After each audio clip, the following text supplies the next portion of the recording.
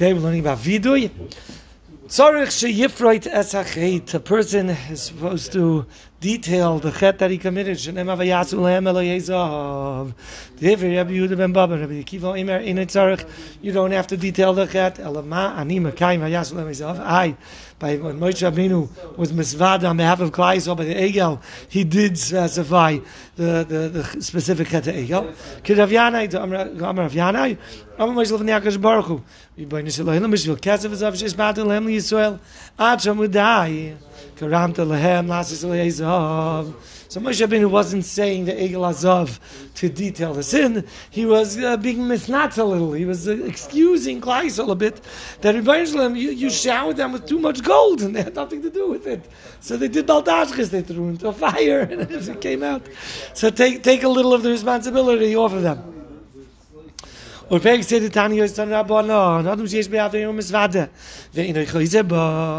about somebody who says vidui, but he doesn't regret it? He doesn't stop. He doesn't abandon the sin. Also,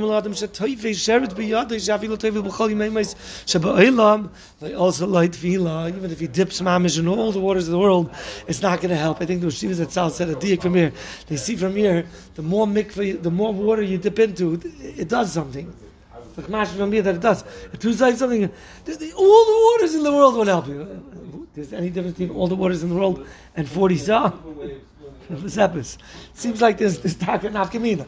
But anyway, all the waters in the world won't help the guy if he's being toivel with the shares biyadai. But zrakim biyadai, once you throw it from the hands, also like tefillah, then the tefillah works even in just 40 watts. We have to lift our hearts up to our hands and dedicate our hearts to HaKadosh Baruch Hu. That's a vidui with a proper heart, and that's taka niskado.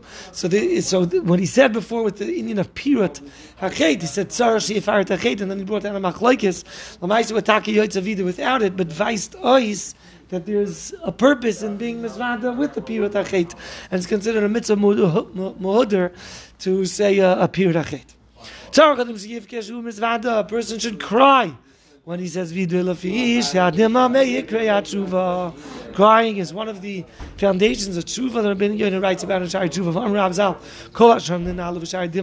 Even when all the gates are closed, the gates of tears are never closed. They always go places up in heaven where other things can't go. Don't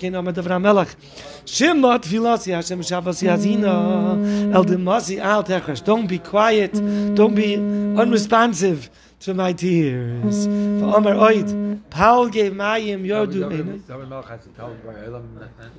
He was stating his bitachon in this fact that I know you won't be machrish with the demise. My eyes are laying forth rivers of tears. The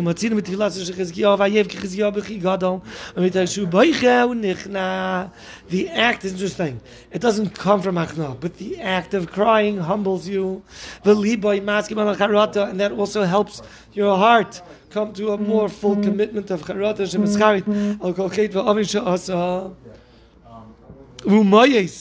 And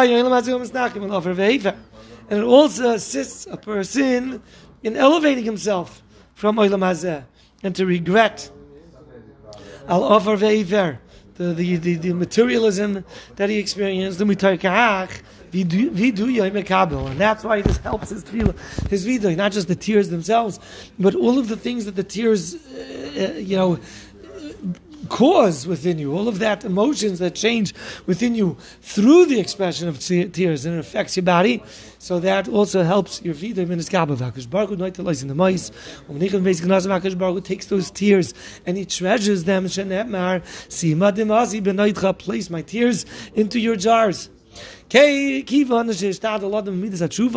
a person puts effort into tshuva,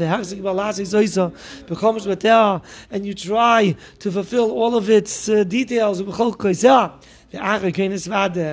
after all of the processes of tshuva, then he's misvadeh. Not only the chait, that specific chait that he's doing tshuva on, and not only the specific chait that he's crying on, but it leads a person to a kaparas avonos for everything. We still have to ask and daven to be that your ratzon should be nisdabig and Hashem k'moshoya ad shaloi chata. You have to daven and ask Hashem to help you attach yourself to Hashem like before you were chayte. It could be it's forgiven, but that relationship already has a rift. That relationship is not as warm. And you could be sure that the mechila is that Hashem or his master won't punish him. But to reinitiate warm feelings and chayin that you have to ask for. A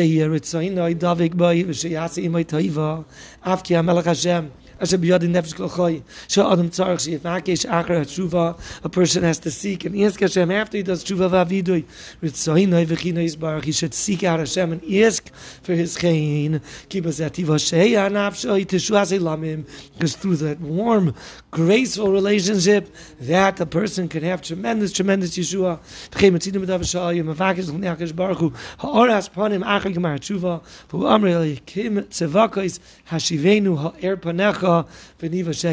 Lighten your face to us, and through that we will be have a total salvation.